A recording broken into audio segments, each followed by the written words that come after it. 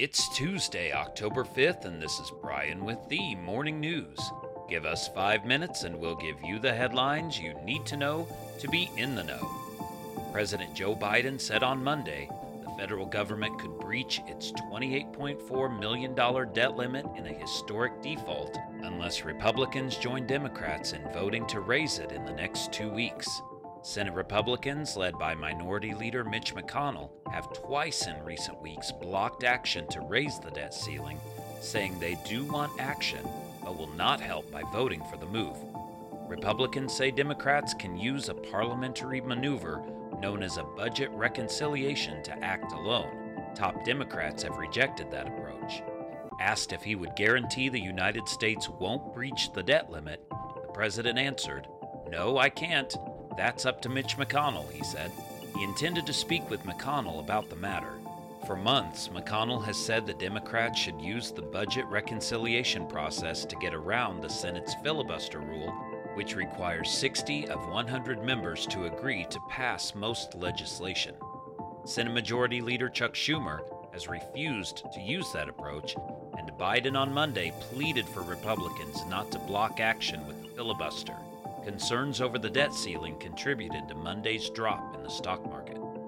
In technology news, the data scientist who was revealed Sunday as the Facebook whistleblower says that whenever there was a conflict between the public good and what benefited the company, the social media giant would choose its own interests. Frances Haugen was identified in a 60 Minutes interview Sunday as the woman who anonymously filed complaints with federal law enforcement that the company's own research shows how it magnifies hate and misinformation. Haugen, who worked at Google and Pinterest before joining Facebook in 2019, said she had asked to work in an area of the company that fights misinformation since she lost a friend to online conspiracy theories. At issue are algorithms that govern what shows up on users' news feeds and how they favor hateful content. Haugen said a 2018 change to the content flow contributed to more divisiveness and ill will in a network ostensibly created to bring people closer together. In other news, OPEC and a Russia-led group of oil producers agreed to continue increasing production in measured steps, delegates said Monday, deciding against opening the taps more widely and driving U.S. crude prices to their highest levels since 2014.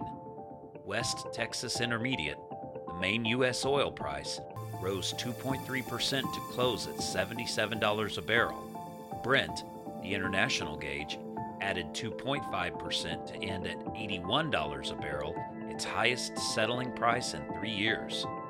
Climbing oil prices recently had analysts and economists expecting OPEC and its Russia-led allies to lift production more significantly.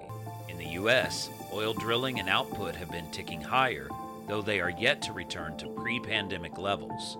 The last time that domestic crude prices were so high, there were roughly 1,100 more rigs drilling for oil than the 428 at work last week.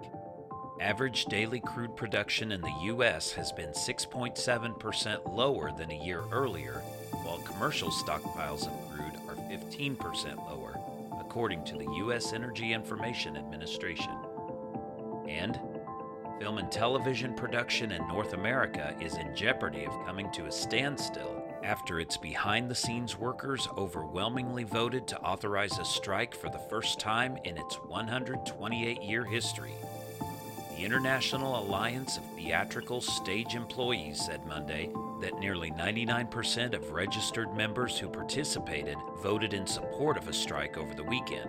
At issue is a contract standstill over requests for more reasonable conditions for the craftspeople, technicians, and laborers working for streaming companies like Netflix, Apple, and Amazon, including better pay, reasonable rest periods, safer hours, and guaranteed meal breaks.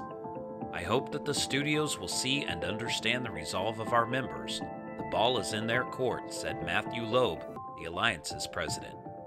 Now you know, and you're ready to go with the morning news. These headlines were brought to you today by Podmeo. Start your podcast easily at podmeo.com, the world's #1 podcast hosting. Subscribe to this daily morning brief on Spotify, Apple Podcast, and themorningnews.com.